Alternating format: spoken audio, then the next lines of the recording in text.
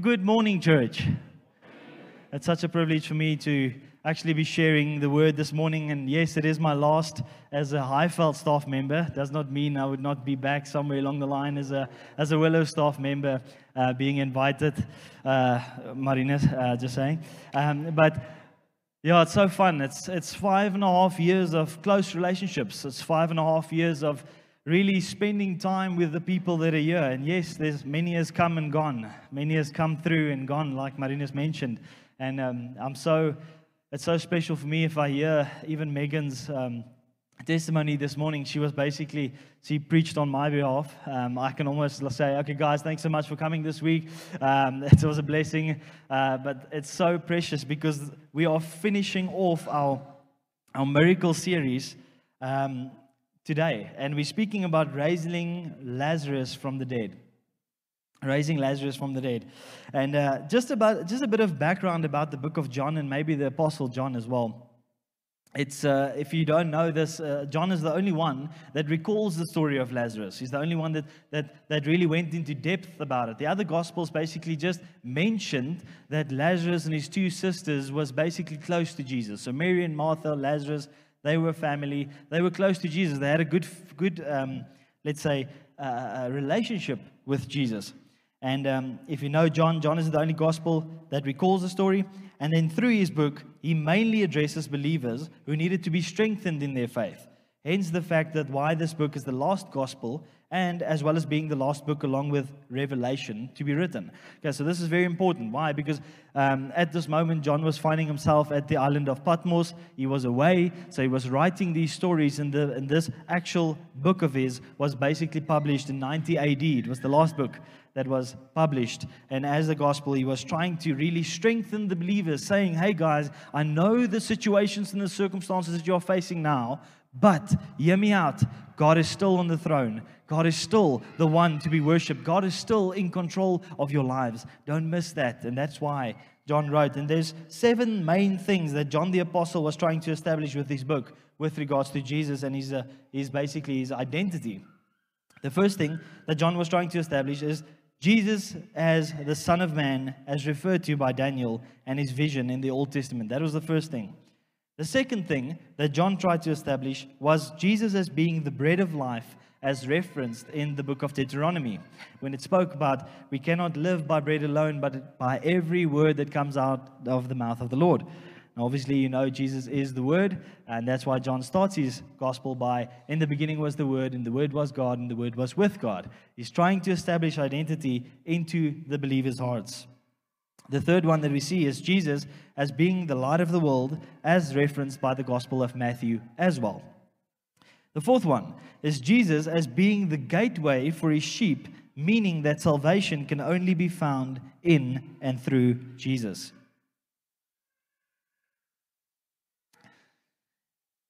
The next one there is Jesus as being a good shepherd, as referenced in the Old Testament and their expectation of the coming Messiah. You have to understand, back in those days, they would read the scriptures of the Old Testament, they would read Isaiah, they would read Jeremiah, and they will be reminded about this coming Messiah that was supposed to come. And one of those attributes would have been, he would have been a good shepherd. And yes, they had so many basically wrong ideas of how Jesus would look like when he actually came. And Jesus obviously went above those expectations and basically rocked their world by the way that he came. The next one is Jesus as being the one who raises people from the dead, as in the case of Jairus' daughter, the widow's son at the city Nain, and obviously Lazarus being raised from the dead. But we'll get back to that one in a minute. The next one, or the last thing that John tried to establish, was Jesus as being the way, the truth, and the life, and this being the very reason why the Father sent Jesus, his only Son. See, John was trying to just call the believers out of their sleepiness, their basically spiritual deadness, and saying, hey guys, I need you to remember who is God. I need you to remember what God has done in your life. I need you to remember that God is still on the throne, whether you believe it or not. That's what John was trying to establish. And that takes me to my very first point. And we'll read basically, this is like a 1-chapter sermon where we're going to spend time in John 11, verse 1 to 45. And we're going to do the first 4 sections, 1 to 4. And this brings me to my first point. To God be the glory. Now we read John 11, verse 1 to 4. It says, Now a certain man was ill, Lazarus of Bethany, the village of Mary and her sister Martha, where they lived. It was Mary who anointed the Lord with ointment and wiped his feet with her hair, whose brother Lazarus was ill. So the sisters sent to him, saying, Lord, him who you love is ill. But when Jesus heard it, he said, This illness does not lead to death. It is for the glory of God, so that the Son of God may be glorified through it. Now, obviously, when you read that scripture and you read that Lazarus died, we don't necessarily understand what Jesus was trying to say there, but we understand that he is a sovereign God, so he already knew what the outcome would be, that he would raise Lazarus from the dead, and therefore, he said, this illness does not lead to death. It is for the glory of God, so that the Son of Man may be glorified in and through it. I want to make a bold statement this morning saying that if God is not glorified by his church and by our collective worship and by our devotion, we are all doing this in vain. There would be no need for church if the glory of God was not on the throne. There would be no need for church if people were being worshipped and pastors were being worshipped and leaders were being worshipped and not Jesus. Then we do all this in vain. We're missing this. And that's why we get to the point where God needs to get the glory. And they said it's for the glory of God that the Son of Man may be glorified through it, through this miracle that was going to happen.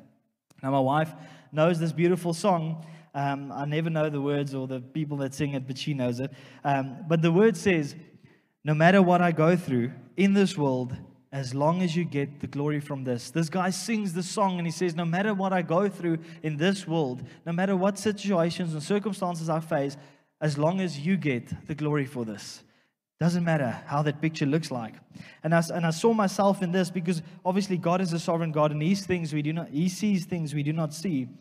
And therefore, if I tell you my own story, I basically brought my friends here as my renter crowd this morning so that they would tell you I was not an angel in school. They would be able to testify to the fact that I was not always I was always the naughty one. That's basically just like that. I came basically, I kom ek voorgekom. What do you call voorgekom? I came across, ja, voorgekom, yeah. Thanks, Marinus, for that one. I came across as one being like sweet and sensitive and so on, but when it came to being in class and so on, I never did my homework. I was always naughty. It was not a good thing. So God took me through a few stages in my life, in my own story, and this is basically probably a miracle story of its own. But I lost my mother at the age of 14 in September of 2007. She was diagnosed with breast cancer at the age of 12, when I was 12.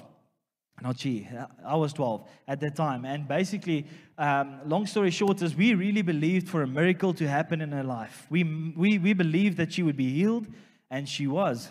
In grade 7, she was healed. In grade 6, basically, when I was grade 6, 12 years old, she was diagnosed with breast cancer. We went to a healing service at Leeuwenhoek Bermuda back in the days, and we really earnestly believed that my mother would be healed. And yes, she was. The doctors said in grade 7, she is healed completely. There's no signs of any breast cancer whatsoever. And this was like a moment for me in my life, like, wow, God is alive. God is listening to our prayers. God is listening to the things that is on our hearts. And we were continuously praying for that. And then at the end of my grade 7 year, 13 years old, she was diagnosed with breast cancer again. This happened very short after she was healed. And at this moment, I was basically in grade 8, starting my grade 8 year, and I earnestly believed that if God can do it once, He could do it again. And we will pray for that miracle again, whatever. But I realized I worshiped God for the outcome. I worshiped God for the outcome. And I'll explain what I said to what I mean by that. But she passed away the September of that year, and I went through a stage where I was going through quite a bit of rebellion. Rebellion in the sense that I didn't believe that God is really true. I didn't believe that He really exists because He didn't answer our prayers. He didn't come through in my moment of sadness. He didn't come through in my moment of anguish that I was praying towards God. And then I had an encounter with Jesus in grade 9. God basically spoke to me so clearly that day at Loftus Feasis, when it was basically, last night I was also at Loftus, but Loftus Feasis was at the time going, and I can't even remember who preached, and I just know Angus was there, and that's all I know basically. But I just know at that time I gave my heart to God in my grade 9 year, 15 years old, and I said to God, listen, I just want to surrender to my own ways. I want to surrender to everything that I held above you, because I've taken you off the altar and I've made everything else primary in my life. And I realized my worship was dependent on the outcome. My worship was not dependent on who God is, His character, and what He's revealed to me through His scripture. My worship was dependent on what I want in my life and as the prayers to be answered. And if my prayers was not to be answered, I will not worship God. That is what I realized, what was going on in my heart. And I missed God so dearly and so much. And once I surrendered my life, I was so convicted by reaching lost people that I made it my high school mission to reaching lost people. At every Kair, at every whatever I found myself, I made it my mission to lead people to the Lord. Why? Because I was believing a lie about God. Because I don't see the bigger picture. And if it meant that the death of my mother would have taken my father out of the depth that he was in, where he was not experiencing God, he was not loving God, he was not in a dedicated and committed relationship with God. If I see the impact that it had on the rest of our family, I would say it was all worth it.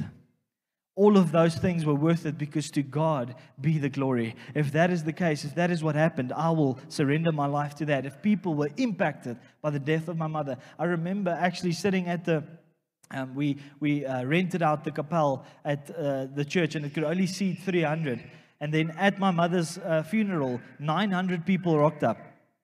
And I was like, I don't know what's happening now. And all of these people said just simple terms, that in this short period of life that my mother had, she was 47 when she passed away.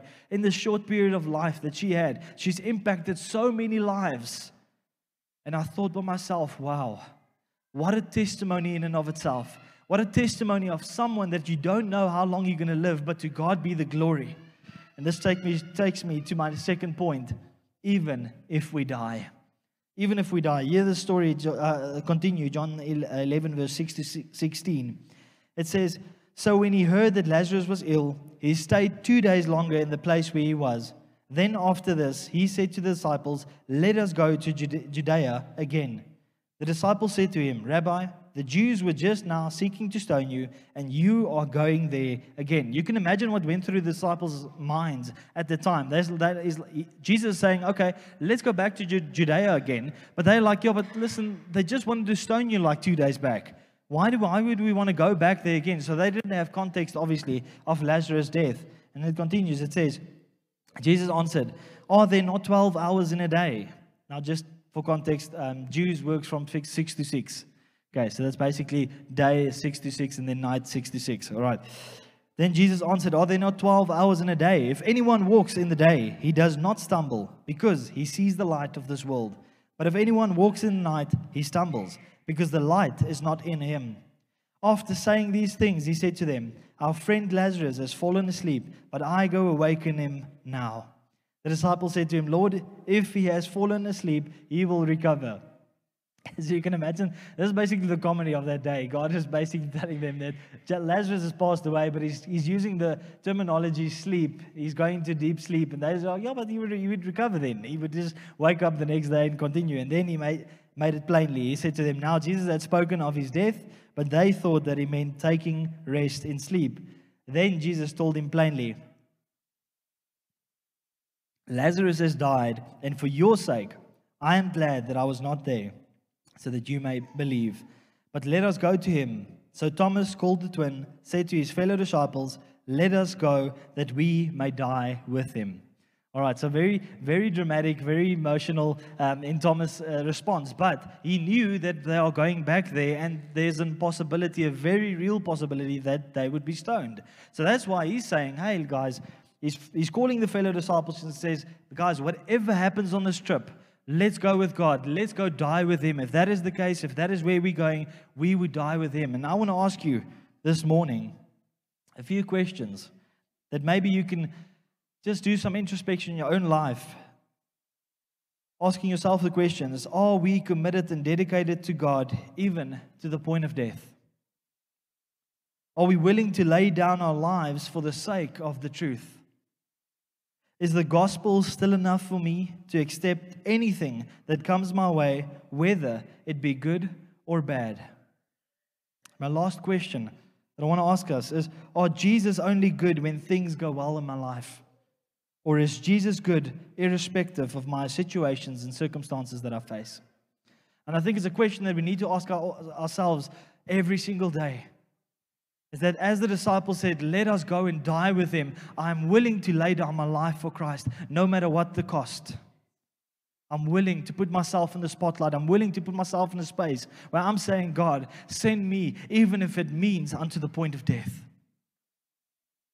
He was basically calling them out and said, disciples, listen, this is the time where your fruit is tested. How deeply do you want to follow Jesus? How deeply do you want to trust in his word? How deeply are you willing to go, and how far are you willing to go to be faithful and diligent and obedient to God? How far is that point? My next point is, even if he's 4 days late, he's still on time. Everyone remembers that song, eh? Even if he's 4 days late, he's still on time. Now, there's context behind it, and I'll explain it now. But John 11, verse 17 to 27 says the following. It says, now when Jesus came, he found that Lazarus had already been in the tomb 4 days. Bethany was near Jerusalem, about 2 miles off, and many of the Jews had come to Martha and Mary to console them concerning their brother. So when Martha heard that Jesus was coming, she went and met him, but Mary remained seated in the house. Martha said to Jesus, Lord, if you had been here, my brother would not have died.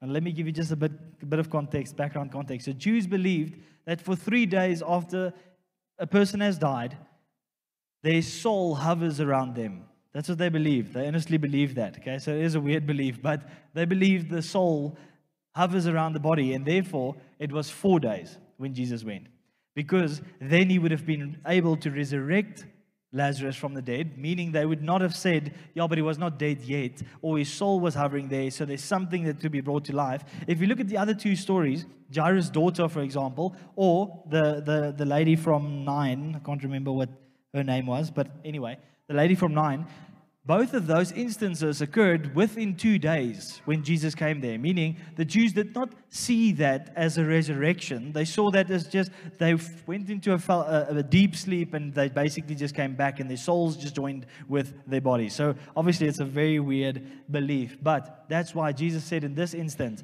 it's for the glory of God to be revealed in and through resurrection, obviously showing to the resurrection that will happen a little bit later, but it's for the glory of God to be revealed that I wait 4 days.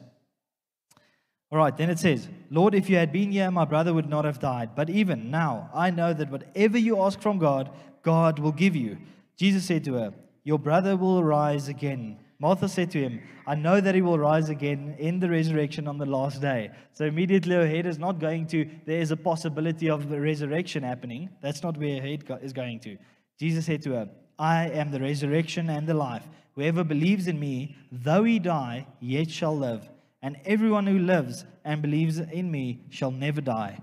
And then Jesus asked her, do you believe this? She said to him, yes, Lord, I believe that you are the Christ, the Son of God, who is coming into the world.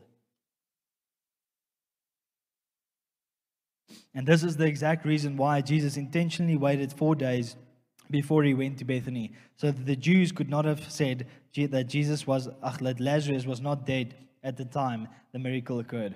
So beautiful if you understand the context of just being 4 days late. We sing this song, yes, even if he's 4 days late, he's still on time, and we don't know what it means. But if you know the context, it brings so much out of that scripture, and it's like, oh, that is the reason why Jesus said, yes, I've heard of Lazarus, I'll see you in 2-3 days. All right, that's the reality why these things happen.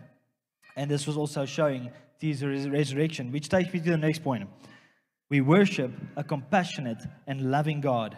John 11, verse 28 to 37 says the following. It says, when she had said this, she went and called her sister Mary, saying in private, the teacher is here and is calling for you. And when she heard it, she rose quickly and went to him. Now Jesus had not yet come into the village, but was still in the place where Martha had met him. When the Jews who were with her in the house, consoling her, saw Mary rise quickly and go out, they followed her, supposing that she was going to the tomb to weep there. Now when Mary came to where Jesus was and saw him, she fell at his feet, saying to him, Lord, if you had been here, my brother would not have died. When Jesus saw her weeping, and the Jews who had come with her also weeping, he was deeply moved in the spirit and greatly troubled. And he said, Where have you laid him? They said to him, Lord, come and see. And the shortest scripture in your Bible is Jesus wept. Jesus wept. And if you look at the Greek context of weeping in that sense, it basically refers to someone really having a deep anguish of seeing people around them, what they are experiencing emotionally, and he had compassion on them. We see so many times in the gospel that Jesus said he looked at the sheep, he saw that they were without a shepherd, and he had compassion on them. And even in this moment, he saw the Jews that even loved Lazarus, and they were weeping, and the sisters were weeping. And remember, this is a family friend, so he was weeping. Even though he knew what the outcome would be, he was still weeping. He was still resonating with their emotions. He was still understanding that they are not in a good space now. They are experiencing the death of Lazarus, not knowing what the outcome would be. And therefore, he basically consoled them and said, he wept with them. And then it continues and it says, the Jews said, see how he loved him. But some of them said, could not he who opened the eyes of the blind man also have kept this man from dying? Kept this man from dying. Because even in their heads, if he was there earlier, because they saw him do miracles and healing blind people, doing miracles in terms of what happened to people's legs and all of those things, and even they were not understanding that the resurrection can be something possible to happen. That's why they said, could not he who have opened the eyes of the blind have kept this man from dying? So I want to share this basically just saying that there is absolutely no religion on earth that stakes claim to a God being compassionate, loving, and understanding God like Christianity does. I want you to hear this. There's absolutely no religion on earth that stakes claim to a God being compassionate, loving, and understanding than the God of Christianity. So the reality is this is what Nabil Qureshi, who wrote the book Seeking Allah, Finding Jesus, he wrote 2 other books as well, Answering Jihad and No God But One. This is what he realized when in this moment of anguish, when he was struggling with his faith, knowing that he's seeing all of the goodness that the gospel presents, seeing the historical evidence of Jesus on a cross, dying for him, seeing all the things that he can no longer run away from. He had this moment where he went into his room and he was in anguish, and he had the Bible on one side, he had the Quran on the other side, and he was seeking diligently in the Quran for even one scripture where God, Allah, in their sense, is actually consoling and comforting his people, and he could find none. It took him 4 chapters into Matthew, to the Beatitudes, the Sermon of the Mount, where he heard the words, blessed are those who mourn, for they will be comforted. It took him 4 chapters into the New Testament to have an experience and an encounter with Jesus. And that's why his book was titled, Seeking Allah, Finding Jesus. Because when he was earnestly seeking, Allah did not appear. He was not there. Not his scriptures, not the Quran, nothing that he could find consoled or comfort him in that moment. But only 4 scriptures, 5 to be exact, 5 into the New Testament, took him to a place where God said, blessed are those who mourn, because they will be comforted. Isn't it the beauty, if we look at these scriptures, that even in these moments where we worship a compassionate and a loving God, I don't sometimes think we know what that means.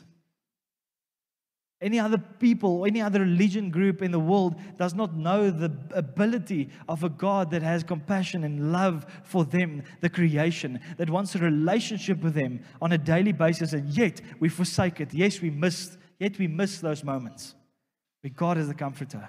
If you just look at the Holy Spirit's name, He's a comforter. That's what He does. He comes to us and He comforts us in our moments of anguish.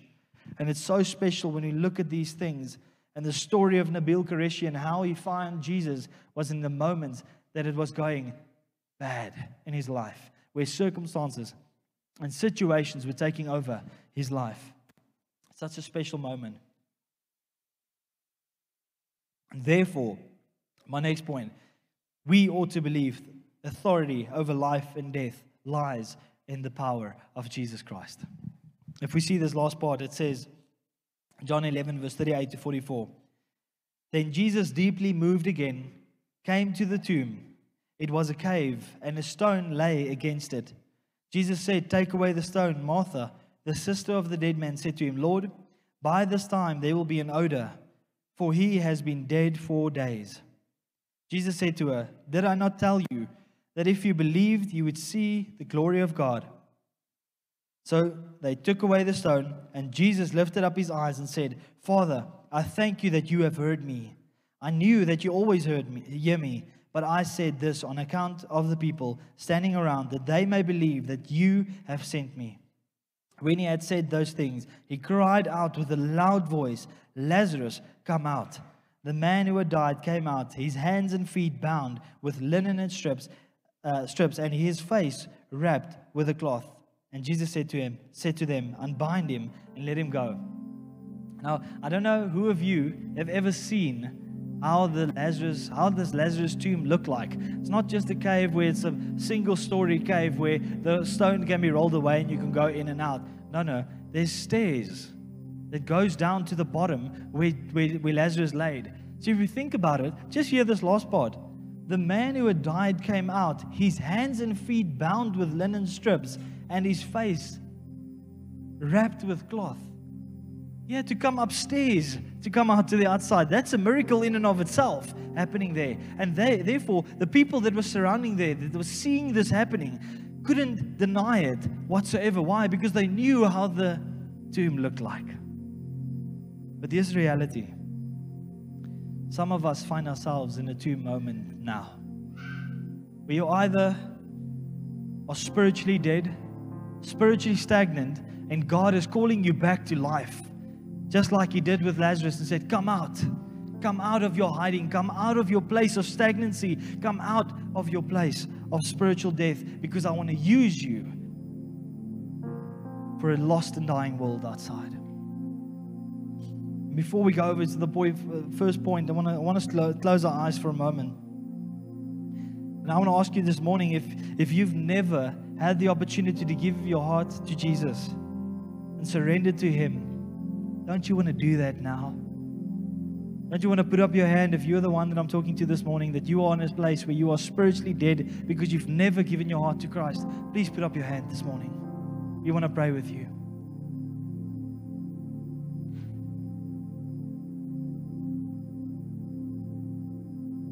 This is you that I'm speaking with. I'm giving you a last opportunity to put up your hand, and we'll do a prayer. There's no one like this in here. We'll go into the second point.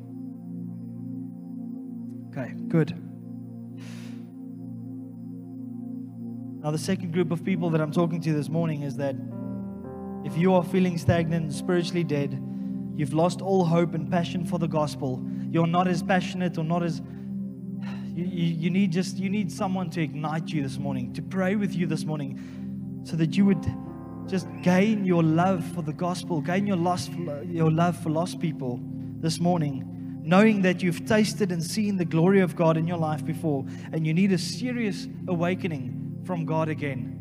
If I'm speaking to you this morning, don't you want to take the liberty of just standing up? If you are feeling spiritually stagnant, please stand up this morning. I know I'm speaking to more than 3 people this morning. I want to call you out. God wants to do something with your life. He wants to use you as an instrument in His hands.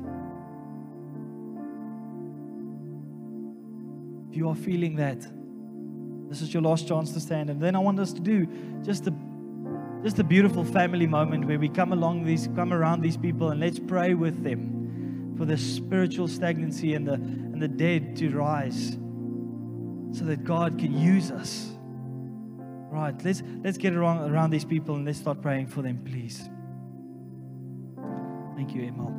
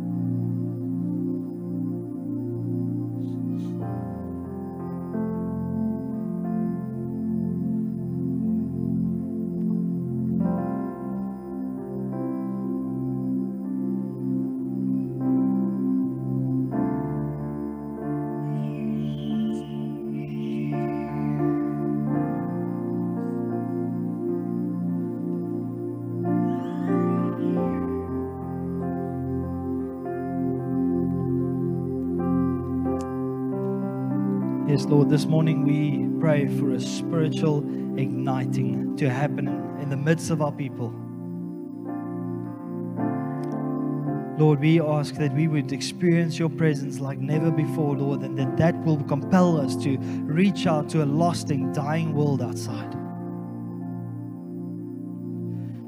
Lord, I thank you for just being the one that comes so often to ignite our hearts and to just reignite the passion that you've installed into our hearts, Lord. May we never lose the hope of reaching lost people all over the world, but even so in our own lives, people around us. May we be sensitive to your voice, Lord. Holy Spirit, guide us, lead us, show us the way. We trust you and we honor you, Lord.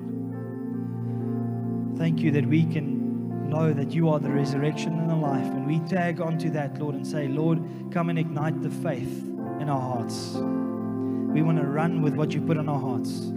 We don't want to miss these moments. In the name of Jesus.